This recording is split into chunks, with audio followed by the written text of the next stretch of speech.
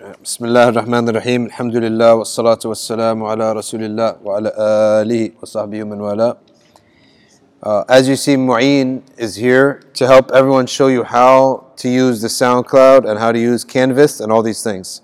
So after class, if you want to just ask him real quick, you could do that. Well, today we're building on the second hadith, which has to do with Iman, Islam, and Ihsan. And now we're going to define certain terms and look at them and expand on them. So the first term, what is the difference between Islam and Iman? When we say the word Islam and the word Iman, what is different and what is similar between the two of them? Okay. Islam only refers to the outward. Islam only refers to the outward form. Okay? Islam is only the outward. A Muslim is known, very clearly known. Okay? Either he said the Shahada or he didn't. So it's very easy to know the difference between a Muslim and a Kafir. Right? Either he's saying the Shahada as a Muslim or he's not. So it's outwardly something visible and known. Okay? The opposite of a Muslim, obviously, is a Kafir. And the Kafir, we have to divide it into different categories. Firstly, not all the kuffar does the Islamic law treat them the same. The Sharia gives a special status to certain people who it recognizes as unbelievers or disbelievers, right? But it gives them special status, and those are the Jews and the Christians, as people of the book, because they do recognize the same fundamental concept of religion. They recognize Abraham, God, and the afterlife. However, it is distorted. Okay? It is incorrect and distorted. All right? But, so it is still counts as disbelief. However, because of their link to the Prophet Ibrahim alayhi salam and their good beginnings, they had excellent beginnings. Okay? Islam, the Sharia allots them certain more rights and space. And then the other category of disbelievers regard everyone else. Pagans, atheists, and all the other groups. Okay? All the other groups. Okay? And in Islamic law, if we were to study the Sharia, there were different rights given to certain groups that aren't given to others. Okay? So that's easy. Now, once someone is a Muslim, at this point, the game's not over. There's still a way to go down the wrong path. Okay? And what is that? Oh, sorry about that. Rewind a second. We need to go to the second breakdown of the non-believers. Okay? There are two breakdowns. The one who is a non-believer out of ignorance. And in English, the best translation for this is an unbeliever. Because he hasn't rejected anything. He just doesn't know any better. Okay? And the second category is the rejecter of faith or the disbeliever. This is the individual who he has heard it, he's gotten the message, and he is in active rejection of it. Okay? This is the difference. Now, in our law, we don't differentiate between the two. However, okay, they're both to be non-believers. However, one of them is really almost much easier for us to deal with. And on the Yawm al-Qiyamah, it's up to Allah Azza wa Jal to judge him or her, right? As for the rejecter of faith, openly rejecter of faith, obviously we're going to have a different position towards him, right? But they're still both under the category of kuffar, okay? And so this is easy. Now, once we are Muslim, we still have two paths. The path of Iman and the path of Nifaq. These are the two words you're going to write down and understand today. Iman and Nifaq. Okay? And these are polar opposites. And what is the difference between Islam and Iman? The difference is Islam, as we just said, it is obvious, it's known, it's external. Right? We know the difference between the Muslim and the Kafir. But the mu'min and the munafiq, which is the believer and the hypocrite, are unknown to us. Iman is something unknown to us. It is in our hearts. Only Allah Azza wa Jal knows it. Alright? Only Allah Azza wa Jal knows who is the mu'min and who is a munafiq. And only Allah knows whose iman is high and whose iman is low. Okay? And only Allah knows how we will end our lives. And the most important time is the end of your life. Alright? The Prophet, peace be upon him, said you'll be resurrected, alright, upon how you die. If you die on very high iman, that's how you are in the sight of Allah. Like in a match, okay? In a match. What counts? The score in the middle of the game or at the end of the game? The only score that counts is the one at the end of the game. Alright? That's the only thing that matters. So that's why we always have to be on guard. Now, how could something be so important as iman and hypocrisy? Why is that so important? The hypocrisy is not a small thing. The hypocrite, the munafiq in the sight of Allah is the worst of creation. Worse than the Satans themselves. The devil, all devils and shayateen, he is worse. So who is the munafiq? What is the munafiq? The munafiq, there's two levels, and we're going to talk about the major one first. The major hypocrisy is someone who finds some benefit in Islam and therefore enters into Islam or remains to be a Muslim only because of some benefit. Like what? You're born into this religion and your family's really rich. If you were to say, I'll forget this Islam, they would disinherit you or cut you off. So you're stuck. So now you're faking it, right, just to get access to their benefits. Or, as in the time of the Prophet, peace be upon him, he came in and all of the city of Yathrib became Muslim and therefore became called Medina, city of the Prophet. Medina literally just means city. Okay, and some of the politicians, right, who were going to be the kings in Yathrib, they realized we're losing here. So they became Muslim only for that reason. And the chief of them is Abdullah, son of Ubay, son of Salul. Abdullah ibn Ubay ibn Salul. Chief of the hypocrites, munafiqs. And how does the Prophet know this? How does the Prophet know who's a munafiq? If we just said it's in here, it's not external. Because Jibreel alayhi salam warned him. You have 12 hypocrites in the city. So be careful from them. And here's their name. Here are their names. And he gave them the names of the hypocrites. Why? So that the Prophet doesn't put them in a very important position and they cause big problems for the believers. So what are the type of actions that the hypocrites did to the Prophet? They used to pray behind him. Right after the prayer, they would praise him and said, what an excellent blessing Allah has given us here. Okay, and we believe that you are the messenger of Allah.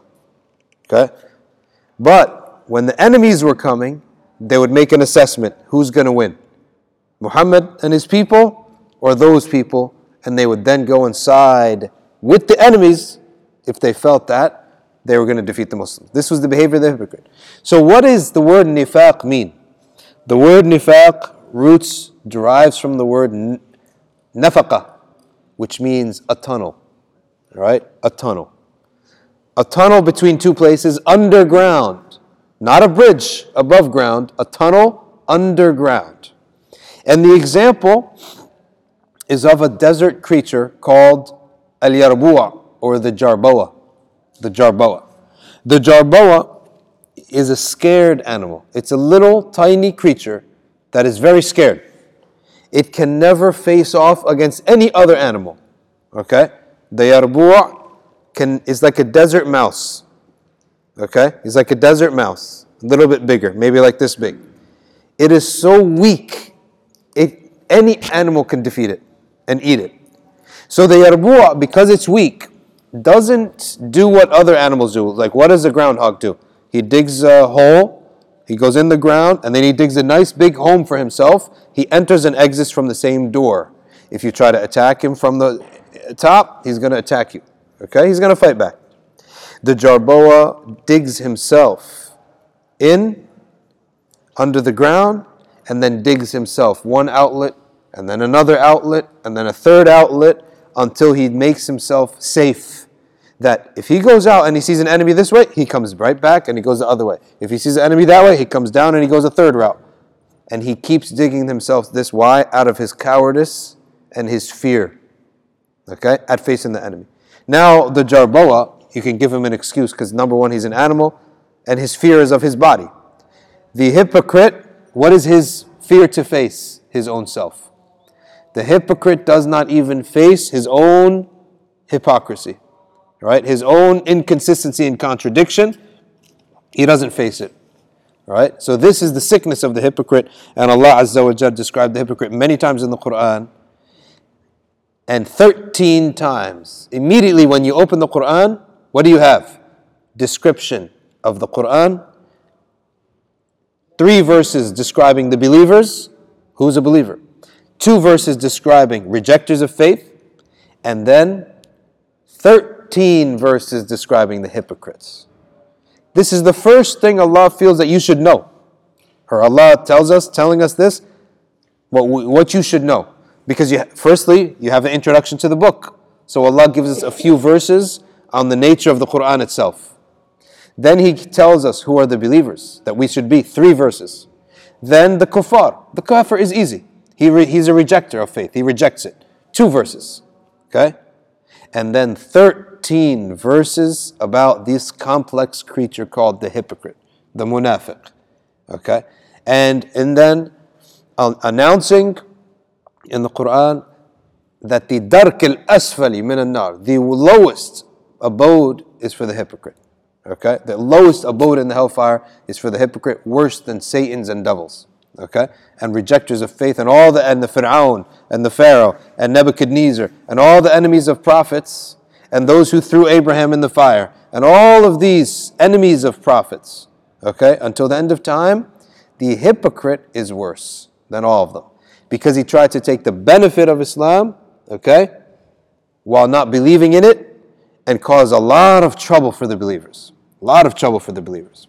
So we ask now, how could it be that this is such an important thing? Okay, and now Iman is the opposite. The opposite is faith, is what you need for paradise.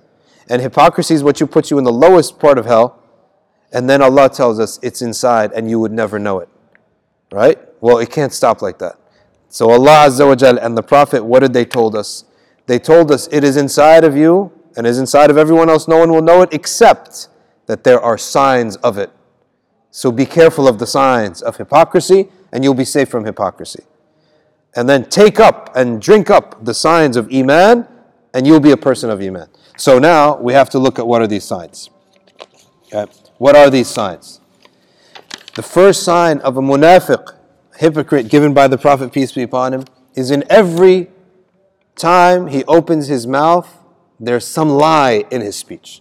There's a little bit of lying in his speech as a habit, constantly. In everything he said, there's a little bit of a lie in there. A little bit of a lie in all of his speech. Okay, this is the first thing. The second thing is that the munafiq cannot ever keep a promise. He can never keep his word. In any way, shape, and form that he's supposed to keep a promise, he can't keep his promise. Okay. And likewise, he breaks the trust. If you entrust him with a job or with any amount, he cannot be trusted. Okay? Yeah, Allah subhanahu wa ta'ala says, there can be a Jew or a Christian or a pagan, and you can give him a hill of your wealth, and you can trust him with it. But the munafiq, if you give him 2 coins, you can't trust him with it. Okay, this is munafiq. Okay. Next, the munafiq does not like to remember Allah Azza wa Jal. He does not like to remember God or afterlife. Allah subhanahu wa ta'ala says about them, لا يذكرون الله إلا قليلا. Okay, they do not like to remember Allah. They find no need for the remembrance of Allah Azza wa Jal. Okay, and if they do, it's very little because people are watching. The next attribute of the munafiq is that they never worship Allah in secret, yani in their own room or home alone. Their worship is only in front of people. They only do any act of worship if people are there. Okay, if people are there.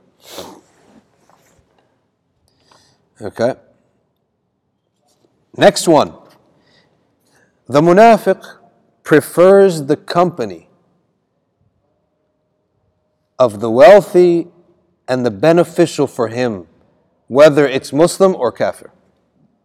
He doesn't care about your ideals or your principles or your belief. He cares about benefit.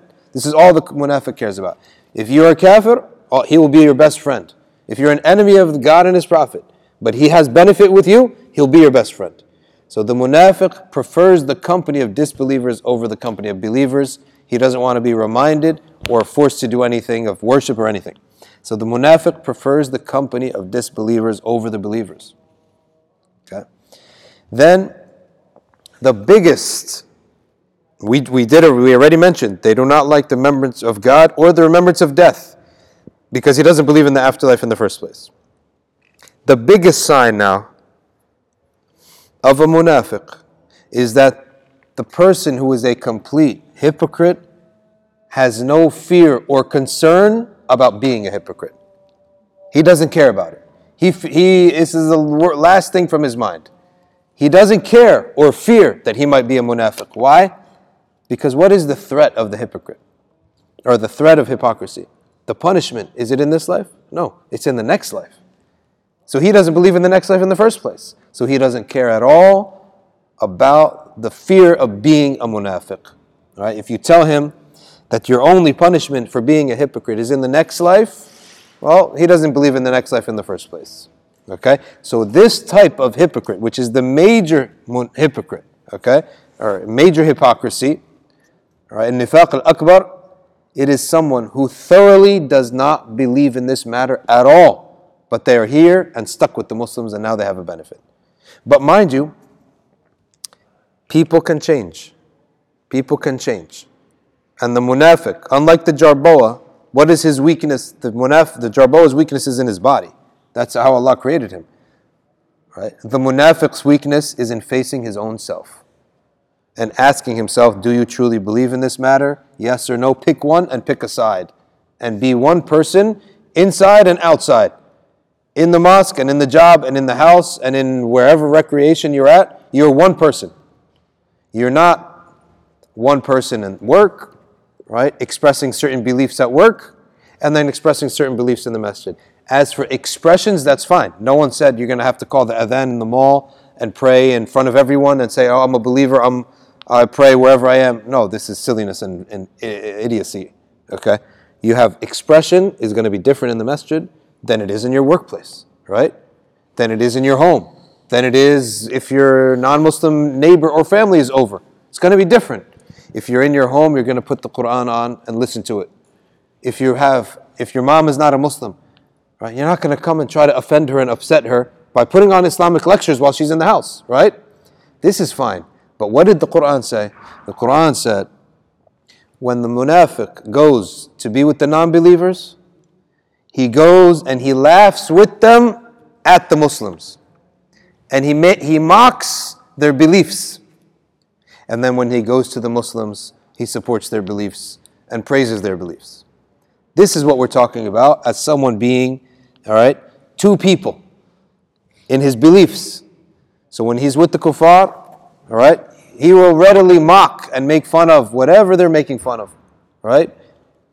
And support whatever they support, even if it flies in the face of his religion, right? His God and his Prophet, okay? But inside of the masjid and with the Muslims and with his family, all of a sudden he's a different person. This is what you never want to be. You never want to be two different people. Yet your expressions may be with wisdom different, right? Because even we know, we have a rule. For every location, there's a decorum, right? There's a certain way to behave in every location. And even a certain way to feel. A sahabi came to the Prophet. A companion came to the messenger. He was walking to the Prophet weeping. Then he saw Abu Bakr, the sahabi Abu Bakr. And Abu Bakr said to him, what's wrong with you? He said, I believe that I'm a munafiq. I'm a hypocrite. He said, why? He said, because when we are with the Messenger of Allah, it is as if heaven and hell are right in front of me, and the concerns of this dunya and its entertainment and its recreations are far from my mind. But then when I go home to my family, we eat and we play and we laugh, and it's as if I forgot about the afterlife. So Abu Bakr said, I'm the same way. So he began to get upset. And they both went to the Prophet, peace be upon him, with tears in their eyes, and they said, "O Messenger of Allah, we are hypocrites." The Prophet ﷺ said, "You are not hypocrites." Right? What is it that you are saying, fearing? They said, "When we're with you, it's as if we are about to enter heaven or hell. And our hearts are with Allah Azza wa Jal. When we go home, our hearts are with our wealth and our family and collecting money and enjoying ourselves and doing these things." Okay? Of course, they were in the halal, doing it in the halal way. The Prophet, peace be upon him, said, "If you were the way you are with me, when you go back to your workplaces and your families, if you were able to keep that same state of being, angels would come down in heaven and shake your hand for your accomplishment. But rather, you're human beings, so 1 hour you'll be like this, and another time you'll be like that." So the Prophet taught us, sometimes your iman could be here, and then later on, you're distracted with other things of the dunya, and this is okay, so long as it's in the halal. Okay? This is okay. This is not hypocrisy. So why are we saying this? So that you know that this is not hypocrisy. This is actually normal life. This is normal life. And we encourage this even so that people have balance and don't burn out, because the way that we have to practice our deen is as if it's a marathon and not a sprint. All right? So if you go and you try to keep up the same spirituality in the masjid as you do in your homes, okay, you're going to find yourself after 3 years, your head's going to pop because you're too stressed out. Rather, the Prophet, peace be upon him, said, "Sa'a wa sa'a," an hour, you have a time for work, and you have a time for being with your family, and you have a time for your recreation and entertainment, and you have a time for everything else. Okay? Hajj, could you tell Dawood don't mop up yet? Tell Dawood not to mop up yet. Okay? So this is very important. All right? Sa'a wa sa'a, said the Prophet, peace be upon him. And Umar ibn Khattab was described that if he's working, administering the army, the military, they looked at him and said, "We don't see a man who's a worshiper of God. He doesn't look like a worshiper, or even someone who relies upon God." This is how much, when Omar was working, he's working. Right? But then, when the night came and they saw him in the masjid, right, with his tattered thobe, we said to ourselves, this is a hermit who has nothing to do with this world. So Omar was able to master both, so that a person shouldn't confuse and feel that this is hypocrisy, that when Ramadan nights come, I'm in the masjid and I'm like a monk, okay?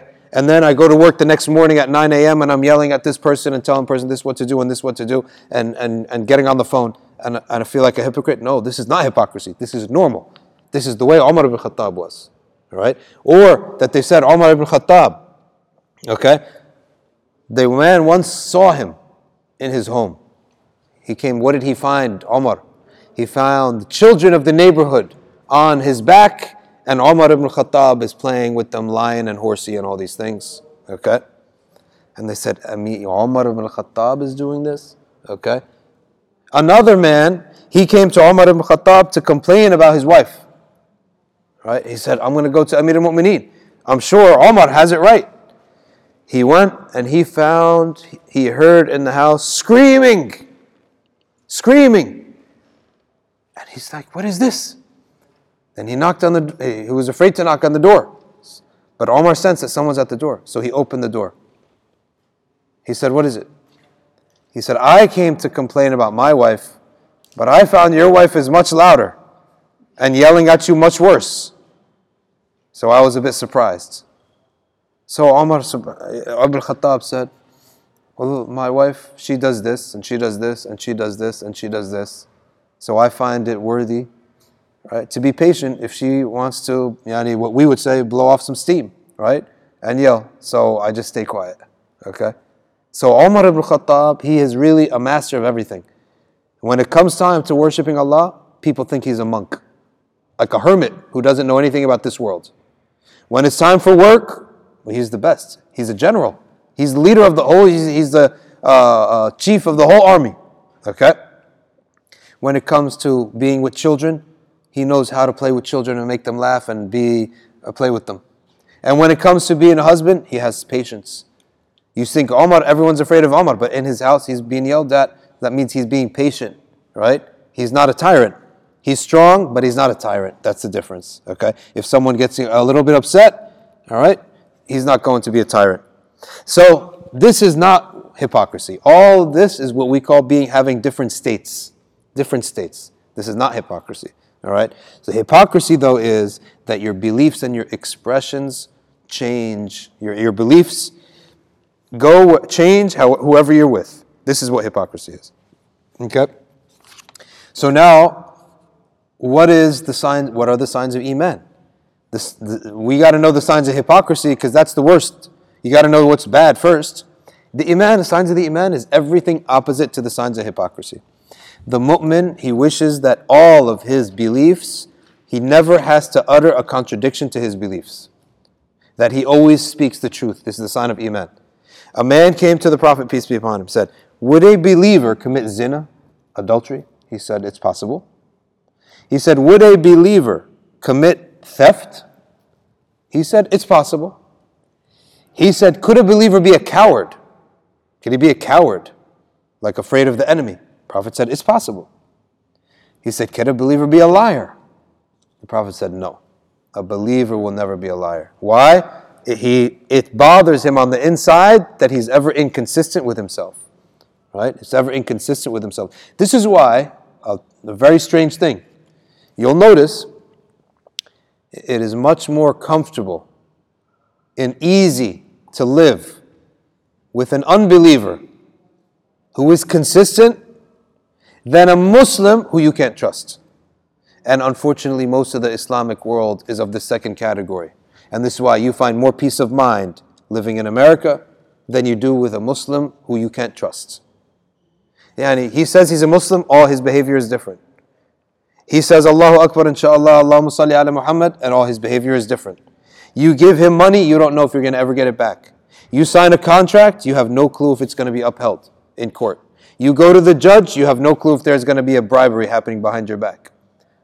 Okay? And then you wonder why all of these Muslims then fled to Europe and Australia and Canada and America and Sweden and Norway and these countries. Why? Because if the guy in front of you says a word, he's going to honor it. If the judge in front of you reads the law and you have an immigrant on one side and a native on the other side, he's going to side with the letter of the law. There's not going to be bribery. This is why you're more healthy, actually, to reside amongst the honest than the dishonest.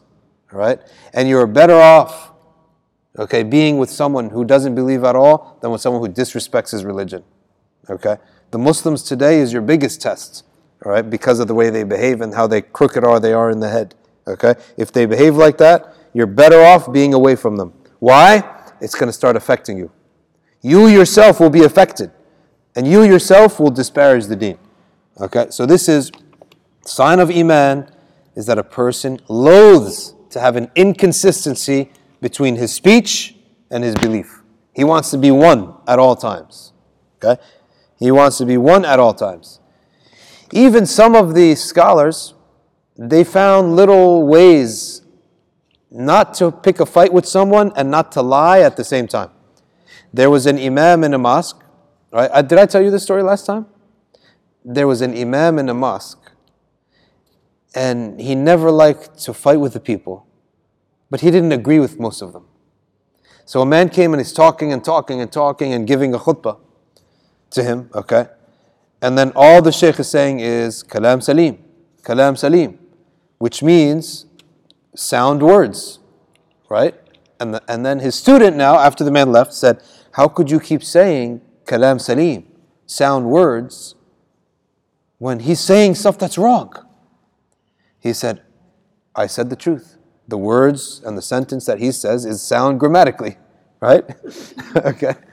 That's what he intended, right? So he didn't want to lie, even in these little things that people think it's a white lie, right? He didn't even want to lie, right? But he did something called tawriyah. Tawriyah means to take something, knowing it's truthful, but knowing that the other person will not understand.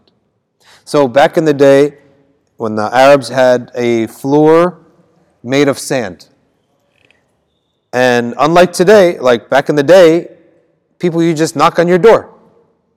And the Muslims, they didn't know what to do now that they're not allowed to lie. And you couldn't go tell your daughter or your husband or your wife, tell them I'm not here. You can't do that because that's a lie. So what did they used to do? They used to draw a circle in the ground, okay? And then point at it and say, he's not here. Okay? So that was tawriyah. All right? And this is even not good, but if you have to, so that you don't have to offend someone, or so you don't offend someone, all right? You just do tawriyah, which is telling the truth, knowing that the person is going to misunderstand it. Okay? Prophet Ibrahim did it himself because he had to. There was a king who used to rape the wife of every man in the kingdom, right? To break the man. But he wouldn't touch your mother or your sister because he didn't think it would affect you. Ibrahim a.s. was passing through this kingdom and they got captured. And they came in front of this king. And Ibrahim knew what he does. So he said to her, his wife Sarah, right? He said, if he asks you who you are, say you're my sister. She says, how can we tell a lie? He said, no, you're my sister in Iman, right? In faith. As the Quran says, believers are brothers and sisters, right? So tell me you're my sister. And she did, and he left her alone. So when you have to, then you have to do tawriyah. Okay? You have to do tawriyah. They asked another sheikh, they asked him, how many books have you memorized? How many mutun have you memorized? Right? Without even looking up, the sheikh said, not one. So they all left. They said, SubhanAllah, sheikh didn't memorize anything. Some of the students said, sheikh. He said, what? I said, not one. That could mean 2, 3, 4, 5, right? Not one. Okay? So, all right? So he knew how to do it. So the mu'min, he wants to be consistent. All right? In all his beliefs and principles. And what is the first reward of this consistency? Sound sleep. A sound conscience and sound sleep. And if you are consistent, your enemies will never be able to get you. Okay?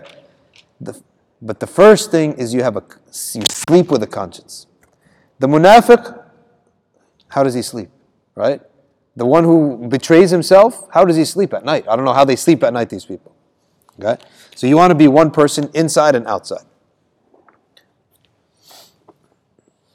The next thing is the promises and trusts and contracts.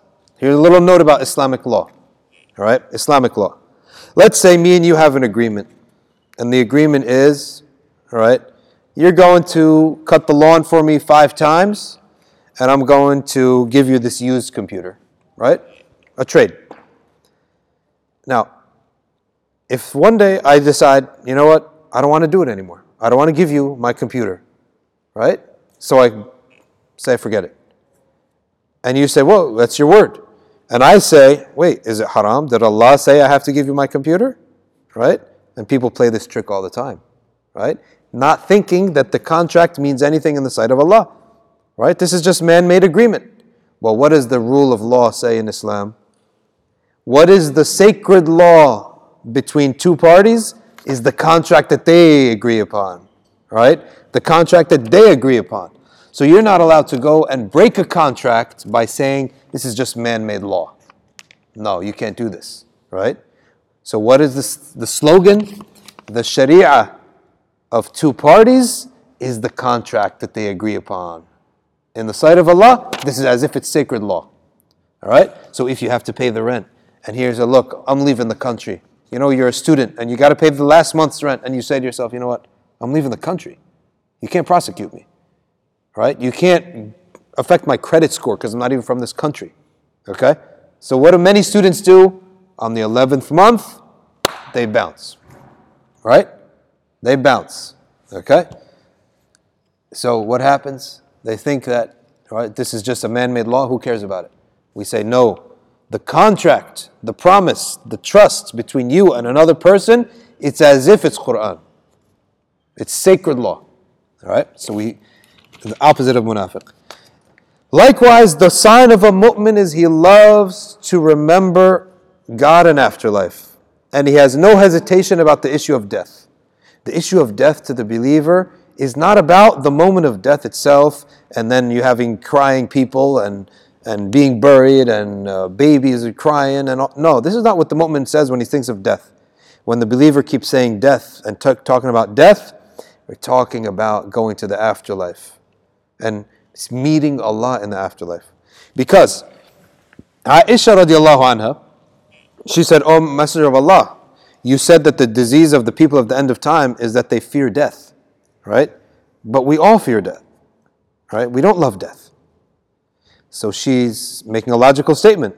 If the Prophet said the problem of the people at the end of time is that they love dunya and they fear death, or they hate death. But Aisha says, "Oh Messenger of Allah, all of us hate death, right?" He said, "No, this is not what I mean when I say they hate death. When we say death, all right, we mean meeting Allah Azza wa Jal and going to the next life. The believer knows full well that this is just a test and a dry run, and real life begins after we die. This is what the believer knows full well. Real life begins, as the Quran say, الدار الآخرة هي الحيوان. The afterlife is the real life. And this is just a test. And the Prophet ﷺ said, the likeness of this life to the next life is the likeness of someone who has a dream and then wakes up. Okay? So therefore the believer loves talking about the afterlife and loves disparaging material things. Yani he doesn't like materialism, okay, or any worldliness, okay, and he loves remembering Allah. The hypocrite is the exact opposite.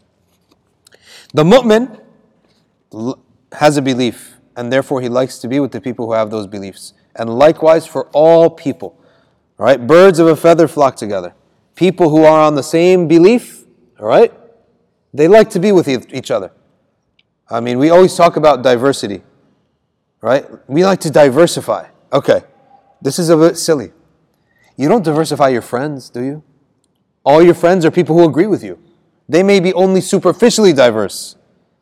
But you're not going to have a friend who doesn't like you. You're not going to say, oh, to be diverse, let me get a friend who hates my guts in the name of diversity, right?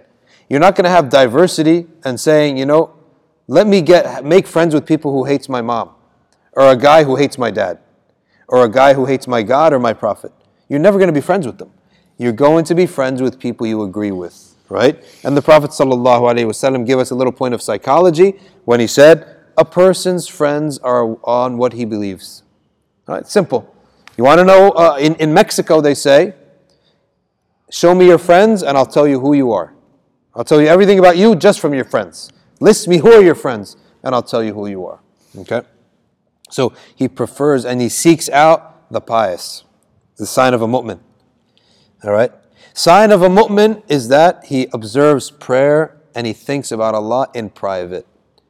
All right. We said the munafiq only worships Allah in front of people, but the mu'min, he worships Allah Azza wa Jal in front of people and in private. It's no difference to him. There is no difference. In fact, he would prefer to be in private. This is a sign of iman. When you say to yourself, and it shouldn't be a trick as well from shaitan, that you don't do any ibadah in the masjid, right, is that you love to be alone and doing your worship alone. That you feel much more intimacy and benefit. All right? This is a sign of a mu'min. I'll tell you where the only way it's a trick. The only trick is if shaitan uses it to discourage you from fulfilling your duties, your prayers in the masjid, or that you pray you pray your maghrib, you're going to pray sunnahs, and you say to yourself, you know what, I'd rather pray sunnah by myself at home. In fact, it's a little trick because you know that you're not praying it at home. You know that if you leave the masjid right now, you're not praying that sunnahs. You just know it. Shaitan played a trick on you and he said, go worship Allah in private. In fact, he just wants to get you not to do the sunnah. Okay. So, lastly, the mu'min is ghastly afraid of ever being a hypocrite because of the wa'id, the punishment and the threat that is awaiting someone who is a hypocrite. Okay? So he is extremely afraid of ever being a hypocrite or being labeled a hypocrite by Allah Azza wa Jal. Now we have to say something about the hypocrite. A person, right, is not solely only 100% hypocrite or 0% hypocrite. Rather, there's a spectrum. Like everything today has a spectrum, right? There's a spectrum. So therefore, a person may find in himself one of the signs of hypocrisy. But he also finds in himself a sign of Iman. So what is that? That is fire and water mixing in the same place. So one has to defeat the other. And Allah Azza wa Jal will judge you by the majority. Okay?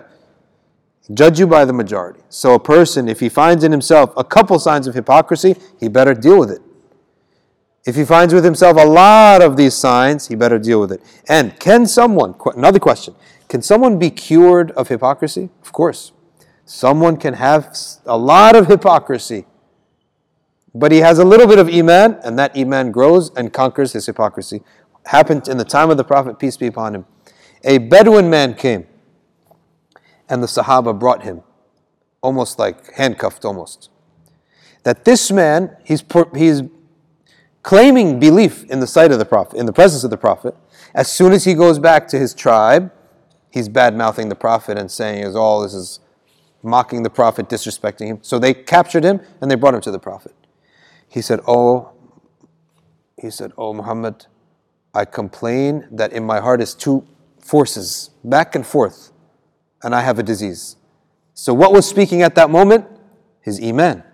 His belief was talking at that moment. He recognized in himself that he has a disease of hypocrisy. So the Messenger ﷺ put his hand on the man's chest and he recited some dua for the man, okay? And slowly the man became free of his hypocrisy and he became consistent. Now, we may not have the hand of the Prophet, peace be upon him, right? But what is the hand of the Prophet on our chest and his prayer for us now? What is it? His example. We don't have the Prophet to be in front of him, but we have so many things that the Prophet said, taught, did, and our connection to the Prophet is in practicing those things. Whether they be prayers, whether they be little behaviors, little things, big things, that is the link to the Prophet, peace be upon him, that we have until the Day of Judgment. Okay? So that's one thing. The next thing that you're going to put in your notes is, what is minor hypocrisy? All this we've been talking about is major hypocrisy. Literally, person doesn't believe. But minor hypocrisy is something else that can afflict all believers. Allah says in Surah As-Saf, يَا أَيُّهَا الَّذِينَ آمَنُوا لِمَ تَقُولُونَ مَا لَا تَفْعَلُونَ كَبُرَ مَقْتًا عِنْدَ اللَّهِ أَن تَقُولُوا مَا لَا تَفْعَلُونَ. Okay. This means that a believer, he can have a different type of hypocrisy, which is a major sin. It's not the hypocrisy that will put him in the lowest rung of the hellfire. This hypocrisy is that he preaches something and his behavior is the opposite. And we're not even saying by accident once or twice. We're saying on purpose, constantly. Like you see, sometimes you can have a priest, right? A priest. And then he's got all sorts of a racket going behind, stealing the church's money or something like this, right? Or you have a rabbi, or sometimes an imam. And we're not saying one sin. Everyone can sin. No matter if you're the Pope, you can commit a sin, right? If you're the highest mu'min, you can commit a sin. But we're talking intentional, consistent, purposeful, premeditated rackets performed by people who are preaching the good and they're doing the opposite. This is a major sin, but it doesn't remove you from Iman and it doesn't make you the hypocrite that we just talked about. This is lesser hypocrisy. That you speak something and you preach and you do the opposite. You don't apply your words to yourself. Okay, now the last thing for our class today is another question. We looked at the Muslim and the Kafir. And we said that's easy. We then looked at the mu'min and the munafiq, and we said that's the hard part. That most of our life will be spent working on that. Now we said that the munafiq, he can be healed of his hypocrisy by feeding his belief, feeding his iman, by doing the deeds that feed your iman. However, we haven't discussed the question of, can a Muslim ever become a kafir? Of course, we know a kafir can become a Muslim by taking shahada. It says, La ilaha illallah Muhammad Rasulullah in front of two other Muslims, that's it. He's a Muslim. Okay? A Muslim, though, we must beware of certain behaviors. If we do them, they nullify all of our good deeds and they render us to be worse than the kafir, murtad, apostate. So what are these actions that a Muslim must avoid? Just like if you have wudu, you also have to study what breaks wudu, right? What's the first thing you study when you pray? I need to make wudu. Well, they got to tell you, if you do X, Y, and Z, you lost your wudu. You got to do it again. So likewise, what causes us to be outside of Islam? Number one, any mockery or disrespect of any symbol of Islam. The mockery or disrespect of the Quran on purpose. Of course, accident could happen. Yeah, you could drop the Quran, you could forget the Quran on the ground. No, but purposefully disrespecting any symbol of the religion. Purposeful mocking of any symbol of the religion. Okay? If someone was to mock the way that the prophets used to live, or the way the Sahaba used to live, and mock them, okay? Or mock the wives of the Prophet, peace be upon him, or do any of these things, disrespect or making fun of them, immediately Allah Azza wa Jal wipes all of a person's good deeds. And if that person has any interest in themselves, they have to go take a shower from what they've said and repeat their shahada in front of two Muslims. Then maybe Allah will forgive him. Okay? This is someone who mocks the Prophet, his family, the Quran, any symbol of religion. He mocks them or disrespects them. Okay? And one of the tenets of Satanism is that you have to mock your previous religion. Whatever your previous religion was, when you become a Satanist, okay, they force you to desecrate, all right, to desecrate your sources. Right? So they force you to urinate on holy texts and stuff like this. So we're talking about mocking and disrespect. It goes without say, desecrating anything sacred immediately puts you out of Islam. Okay? Even if that person is saying La ilaha illallah while he's doing it, doesn't make a difference. You're out of Islam. Yani someone comes and, let's say something a bit crazy, but someone goes and urinates on a sacred text. And he says, yeah, I'm a Muslim. No, he's not a Muslim at that point. Out of Islam completely. By desecrating, mocking, or disrespecting anything of the sacred. In front of, what does the sacred mean? It means that there's a limit right there.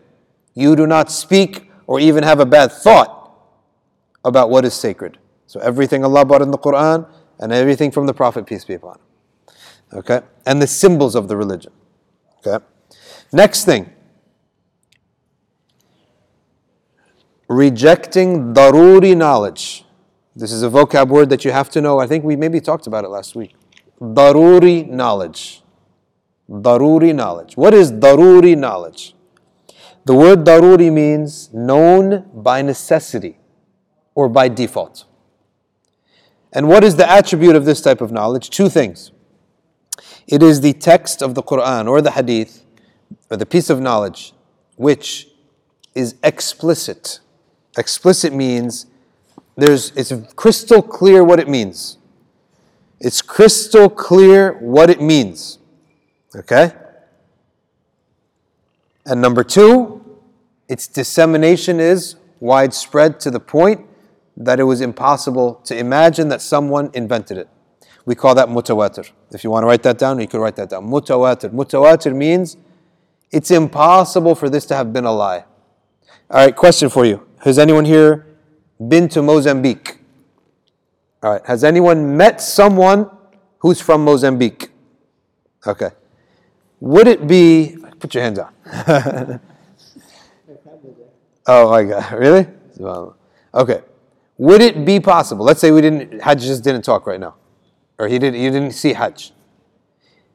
Would it be imaginable that someone says to you, you know that Mozambique, it's a big conspiracy, it's a lie, it doesn't exist, right? You're going to say it's impossible. It's on every single map. The publishers don't know each other. It's on the maps from the 50s, from the 60s, from the 2000. On every website of the world map, it's there. It's impossible that this is a conspiracy because the people talking about it don't even know each other.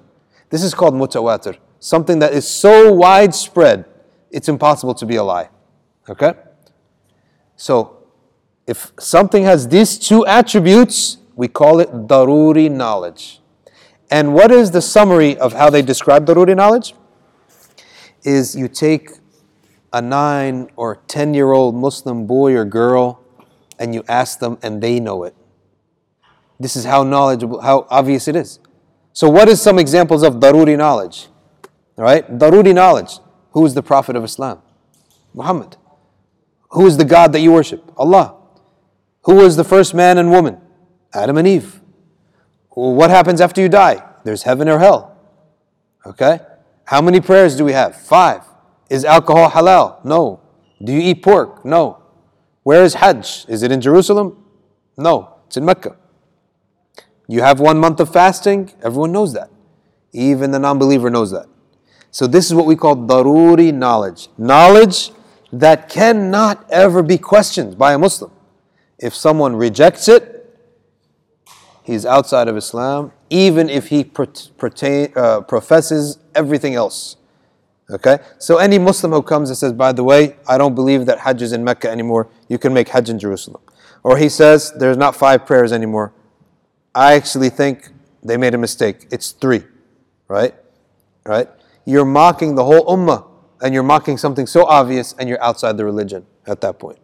This is called daruri knowledge. Someone who doesn't believe that we all came from Adam and Eve were created without parents, right? He's out of Islam, okay? Because this is so obvious. Even every other, the Jews and the Christians agree upon this, okay? So all of these are, or someone who says, I don't believe that you have to believe in Muhammad at all, right? You could just respect him. No, of course you have to believe in Muhammad in order to be saved, right? Sallallahu Alaihi Wasallam. So these are all what's called daruri knowledge, and that's the second thing that will cause a person to be outside of Islam. If he rejects daruri knowledge, which has these 2 attributes, it is crystal clear in the meaning of the text or the verse or hadith, and it is mutawatir or widespread to the point that it's impossible for it to be a lie. The last thing that will put someone outside of Islam is in a dispute or a war between Muslims and non-believers, is to side with the non-believers against the Muslims. This is basically an act of war upon God and His Messenger and the whole community. It's an act of war on the community, and if you make an act of war on the community, therefore it's an act of war on Allah Azza wa Jal. So you're outside of Islam. So basically, if there's a war between a Muslim and a kafir, you cannot join the kafir. If you join them, you are outside of Islam, period. Okay? Outside of Islam. Okay?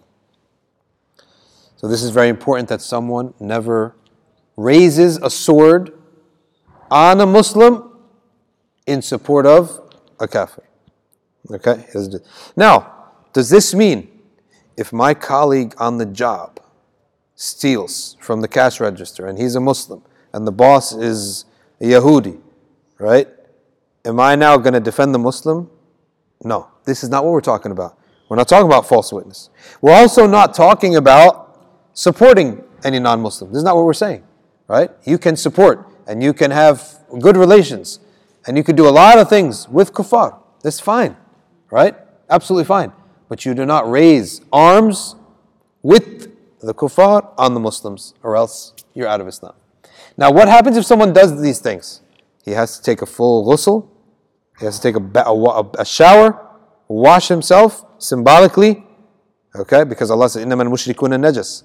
He has to wash himself symbolically, make repentance in his heart, and change his opinion publicly by saying, I used to believe this, now I believe this, right? That's it. And he said, La ilaha illallah Muhammad Rasulullah. Now he's back. And maybe, if he perfects his Islam this time around, Allah will give him his good deeds back on his scale on the Day of Judgment. Okay? So this is very important. Now, one thing that we don't have to say is the person who openly sloughs off the identity of a Muslim and says, I'm not a Muslim anymore. This is as if someone went to court and says that he's guilty. So we don't need to have a case, right? There's not to need to be a court case if he's pleading guilty. So someone who openly states, I'm not a Muslim anymore, then we don't even need to discuss it. We need to discuss those people who do these things, okay? And there are some other things, such as if you perform an act of worship to another god, right? You might ask yourself, why would anyone perform an act of worship to another god? I'll tell you how it happens very often, and I'll tell you amongst whom. Guyanese and Indians. It happens all the time. Why is that? Guyanese guy marries a Hindu woman. Right? Marries a Hindu woman. Or he marries a convert from Hinduism to Islam. Then they go and they're pressured to go with them to the temple. Right? And to pray with them, and to do the rituals, and to jump over brooms, and light fires, and walk around fires, and do all of these paganistic rituals, right? And you couldn't find it in yourself to say, this is not my religion, I'm not doing the acts of worship of another religion. And I'll tell you who else it's coming to, too. A lot of people who are training to be chaplains or are in interfaith groups, some of these interfaith groups, they all do the worship of the other as a way of unifying, like in the name of unity and the name of being together. So they all do the worship of one person on one day, and they all do the worship of another person on another day. And we say, this is a load of hogwash. You would never do that. All right? This is your God you're talking about. All right? This is not unity. This is your God. You're going to pass your wife around to your guests? Right? You would never even think to do that, right? Back in the day, they used to have parties. Everyone puts their name in the hat, and you pick out the wife of the other guy, and you take her home for the night, right? These ways they just do that stuff. You wouldn't do that with your wife. You're going to do that with your God, and turn your back on your God one day for the sake of some kind of gimmick, right? So this is the type of thing that you have to be careful of, because if you do it, you're nullifying all of your past, and you're nullifying your whole iman. And how could you even have the heart to do that? Right? So this is basically something very important to keep in mind of, that you cannot do an act of worship. But can I, if there's a funeral or a wedding at a church or a temple or a synagogue, can I go and attend? You can go. Yeah, if there's a church, a wedding at the church, right? A wedding at the temple, a wedding at whatever, you're allowed to go. But you do not take part in any act of worship. And you don't say, okay, let's everyone raise their hand and make a dua. Stay away from these things. Even though let's say, okay, well, I'm making dua to Allah. Yes, but they're all making dua in a big kumbaya circle. Stay away. Keep the religion separate from the social, right? So you can socialize with them. You could attend their funerals. You could go to their weddings. You could do all these things, but you're not going to do worship with them, right? Or else you nullify. And this is never a subject really in the books of the olden times, because Muslims lived with Muslims and no one ever thought to do that. And even when Jews and Christians and Hindus were there was no interfaith. It was like, okay, that's your religion, this is mine. We're not going to mix the two. In fact, in India, it happened around the 1700s with a ruler named Akbar. And this guy, they even name a restaurant after him. Okay, this guy, Akbar, he tried to mix all the religions into one. He tried to mix them all into one. Right? So then they said, okay, well, who's the God? If they're all the one, then what do we name God? Right? And he got all the weak-minded people from the Muslims, weak-minded people from the Christians, weak-minded people from the Hindus, right? And brought them all together and said, let's make one religion. Then they had one problem. Who are we going to worship? He gave a solution. Me. Okay? He made himself the God. Okay? And he even mocked the religion by saying, don't you all realize, what are they saying every day? 5 times a day at the minaret? Allahu Akbar, right? Allah is Akbar, and my name is Akbar, so that's what he said about himself, right? He called it the primordial natural religion in which he was the God. So the Muslims, of course, declared him a kafir immediately, right away. Right? There's not even a question about it. All right, so this is what we covered today, Islam and kufr, and iman and hypocrisy, and how a person can go from kufr to Islam. That's easy. And how someone could go from Islam to kufr, right? And we call this ridda. And the ridda, the murtad, the apostate, he's worse in the Islamic law than the kafir. The kafir, he's just being who he is. But the murtad, he was in Dar al-Islam and now he's out. Okay? He was inside of Islam and now he's out. All right? Are they equal? Someone who is not working, let's say you have a company, or you have a family. Someone who's not part of your family, is he equal to someone, or someone who was part of your family, then had a nasty divorce, then left your family? Are they equal? No. The one who was never part of your family, you have no problem with him. But the one who was part of the family, had a nasty divorce, and left, is very bad, right? You stay away from him, right? You keep your whole family. The women, when they get a divorce, they don't even say the guy's name anymore. They just say him, right? They don't even utter his name anymore, okay? So likewise, the murtad who apostates out of Islam, his record is wiped clean. All his wealth goes to the state. His businesses, everything is wiped clean, all right, as if he didn't exist. That's a little in Islamic law, which we don't have to cover. All right, any questions? Yep. Yeah, go ahead. Shoot.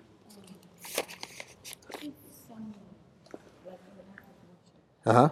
Some places, when someone is sick, Uh-huh. you go to the doctor for treatment, right? Yeah. And then some other culture will rather go to somebody else. Medicine man. Yes. Is that The medicine man, it is acceptable to go to a medicine man if he's using physical means that you could test. So what's the difference between basically science and religion when it comes to these things? If it's something I could test, right? Like eat this and you won't have a cold anymore. I could test it, right? But sprinkle some powder over your head, swing these words over your head, you can't test. No, this is not physical. So we would say you could go to a natural doctor who uses natural means that should be applicable to the believer and the non-believer, and not someone who goes and does medicine man and all these things. Yeah. and the second question is work related in your outlook. Uh-huh. And your job title is to do everything, including taking someone to church. Okay. Like a bus driver. Yes, like a bus driver, but you have to be present with the person, with the client. I see what you're saying. I see, yeah, but you're not engaging in it though, right? You're not engaging in it. He has the right to do that act of worship, right? And it is okay for you to go and facilitate for them to do that. There's nothing wrong with that. Yani the Muslim man, he's allowed to marry a Christian woman, and he has obligated by Allah to allow her and facilitate a space in the house for her to worship in her religion, right? There's nothing wrong with that. If it was like you wouldn't, huh? If a Muslim man marries a Christian woman or a Jewish woman, he is obligated to facilitate for her a room in the house where she could do all of her acts of worship, right? That would be her church in the house or her synagogue in the house. However, outside of that room, she's not to be hanging up anything else that would influence the rest of the family. Do all four madhabs agree on this? All four methods agree on that. Yeah. So, Yeah. where they said if you marry a Christian woman, the man is obligated to convert the woman. He's not obligated, but Allah Azza wa Jal knows that he would want it, so he hasn't obligated it. In fact, all he has said is the opposite. He said he's obligated to facilitate for her to continue her practice, right? But obviously, a Muslim would want anyone that he loves to be a Muslim, right? But is not obligated. For them to have different religion in the same house is not haram. It's not haram. It's a valid marriage. Yeah, it's a valid marriage. No, the opposite cannot happen. A Muslim, in the Quran, Allah Azza wa Jal has He's given Allah Azza wa Jal, He's given the man the obligation to honor and respect her religion. But in the Bible and the Torah, there is no such command to the Jewish and Christian men that you must facilitate Islam for your Muslim wife, right? Obviously, because Islam came later. So it's impossible. Therefore, it's not allowed for a woman to put herself under the roof of a Muslim man, of a Christian or Jewish man, or a pagan, but it is permissible. And also, permissible doesn't mean recommended. It's permissible, right? And Umar ibn Khattab, when he saw the Muslim soldiers going to Egypt, then marrying the Christian women of Egypt, okay? He scolded them and prohibited them. And he said, why? When you have Muslim women, who is going to marry them if all of you are marrying Christian women, right? So he prohibited them. So he recognized it's halal. What does it mean it's halal? It means it's not zina. It's not fornication. It's not adultery in the sight of God. But does God love it? Maybe, maybe not, right? If you're stuck, if you're stranded off of a boat and you ended up on the shores of some land, what are you going to do with your life, right? Or if it just so happens, someone and you love them, it could happen, right? But as a regular habit that we encourage and we celebrate and clap up and down, that's not going to happen, no, right? And some of the Muslim men, they have a myth about the Jewish and Christian women as if something is different, right, about them. They're women like other women, and you recognize right after there's nothing more attractive or better. But if it just so happens to be that way, it's not zina for him. It's a valid marriage for him. Yeah. And the hope is that he will bring her into Islam. And the case is, if the man is an upright example, this is the best. But what is the worst case? He forces her into Islam, then he himself is a munafiq or he's a bad Muslim, she's going to end up leaving Islam as well. And we've seen examples of this. Muslim man brings his wife into Islam, okay? Then he misbehaves towards his convert wife, and what happens? She's gone from Islam, and the sin is on that man, right? Sin is on that man. Any other questions? Minhazu, you had a question? The question about Iman versus Islam. You said Islam is the outward appearance, and Iman is like what's inside. What's inside? Can you just go a little more? Islam, every mu'min, he must be a Muslim first. But not every Muslim has completed his Iman.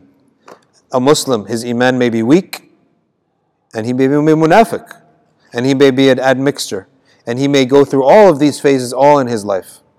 Okay? So Muslim always is just the outward. Okay? Oh, just the outward. But the mu'min, even we said Abdullah ibn Ubay ibn Salul, he's the worst of the hypocrites, and they say that he has the lowest position in the fire. Alright? Why is that? He was praying right behind the Prophet. That's where he was for 10 years, praying right behind the Messenger of Allah sallallahu alaihi wasallam, and seeing the Messenger every single day. Yet he still didn't believe. How sick can you be? Right? So for what he died maybe 8th year of the Hijrah or 9th year of the Hijrah. He didn't believe. He was a hypocrite, munafiq. Right? So this is why we don't judge the outward of a person. We can only say he's a Muslim or he's not. But we cannot say his Iman is high and his Iman is low. We could say he has the signs of that only. Yeah.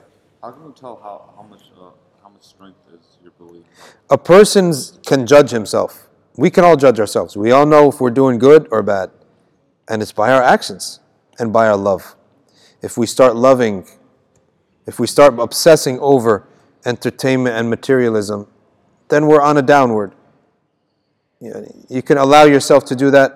Like if you're dieting, they say work out and diet, and one day a week you get to entertain yourself and have ice cream and whatnot. We, as the Prophet ﷺ said, sa'a wa sa'a. We work hard on our Iman, and 1 hour a day you should unwind yourself, right? But if you find yourself spending 5, 6 hours, I don't understand the brothers, what's got in their heads, sitting in front of the NFL all day. You know who's allowed to do that? The guy who never prayed, and never fasted, and never did anything like that, and now he's starting to be on his Islam again. Then all you care about that he's praying, alhamdulillah, he's not in the nightclub, right? But a guy, born Muslim, integrated into the community, he hears the khutbah every day, then you go to spend 12 hours in front of the NFL watching the games? There's something in your head that's wrong, right? Either you're like a surgeon who really deserves a break, or a pilot on an airplane who really is driving around for 4 days in a row and really deserves a break. But if you're a regular guy like one of us working 8 hours a day, you waste a whole day of the week, 17 days a year, and then add 3 more for the playoffs, right? This is makruh. It's discouraged. Huh? Hockey game is only 1 hour. Talking about, man. You don't even know what you're talking about, akhi. This is ibadah. Okay? Now the only time someone could do something like this is if he sits with his whole family and he's enjoying themselves. But it's not going to be 12 hours a day. I'm telling you, these guys wake up. The guys wake up at 9 a.m.? The pregame show starts. He gets his breakfast. He sits in his chair, Okay?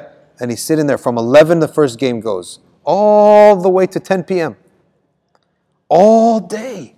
So this is just makruh, yani. They talk about how the NFL is the new religion of America. It is. They own a day of the week. They stole it from the church. The NFL stole Sunday from the church. Yeah. It owns a day of the week, the NFL. Yeah. Anything else anyone has to say? All right, so make sure you have good notes. The notes will be uploaded and the lecture will be uploaded. Jazakumullah khairan. Wassalamu alaikum wa rahmatullah. Anybody need help with Candace?